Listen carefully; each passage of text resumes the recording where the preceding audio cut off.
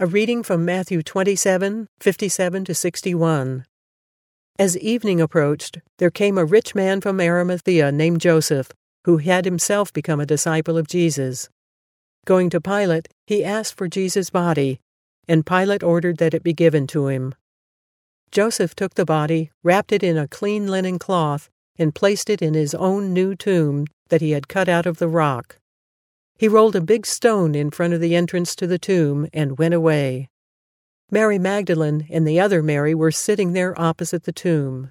I'm going to look at this at an angle that you might not expect. And I don't know if I've heard anybody else look at it from this angle, but here we go. So this phrase is standing out to me. As evening approached, there came a rich man from Arimathea named Joseph. It's his tomb that ends up, that Jesus' body ends up in. Why am I focusing on the fact that he was rich? Well, we've probably all heard this phrase, God is on the side of the poor. There's a real argument that can be made from Scripture. Jesus surrounded himself with people of ill repute and poor people and blind people and lame people and all that. It's all really true. But also, Jesus loves a lot of wealthy people too. He goes and gives Zacchaeus the one thing he was lacking, which was friendship. Zacchaeus was probably the wealthiest guy in town. Lydia, the seller of purple goods, is even after Jesus is gone. The point I'm trying to make is that the church, the followers of Christ, are poor, yes, and they're rich. They're Jew and they're Gentile. They're male and they're female. They're slaves and they're free. It's this whole diversity of people. Everyone's crying out diversity, equity, and inclusion these days. Jesus had a very diverse group surrounding him.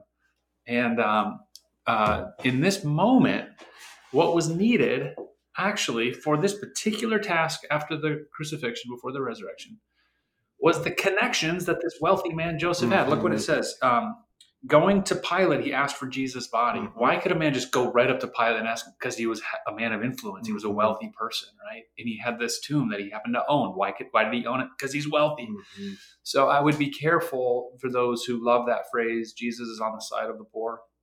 What can happen sometimes with that type of theology, liberation theology is one name for it, is that the assumption then is Jesus is against rich people. He hates rich and powerful, and he'll give them justice and blah, blah, blah.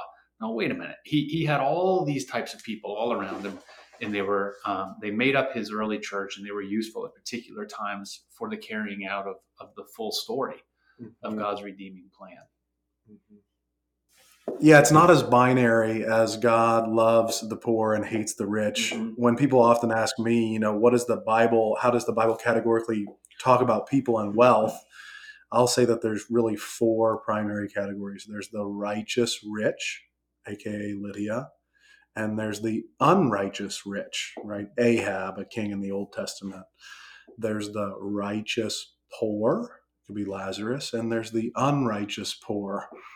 Almost like Judas, he had no money, but... Or some of the people in Proverbs that Solomon mentions, the idiot with no money trying to strive after whatever. And the Bible is much more concerned not with how much wealth you have, but really if your wealth has you. Because you can be poor and you can be constantly thinking about how you're going to take advantage of the next person or make the next dime. And you can be rich and be the same way. But just because you're rich or you're poor doesn't mean necessarily that you're the righteous one or you're on God's side. That's a good insight. It's very dangerous to say, I'm on God's side. We know how that went for the religious leaders in the New Testament. Not that well.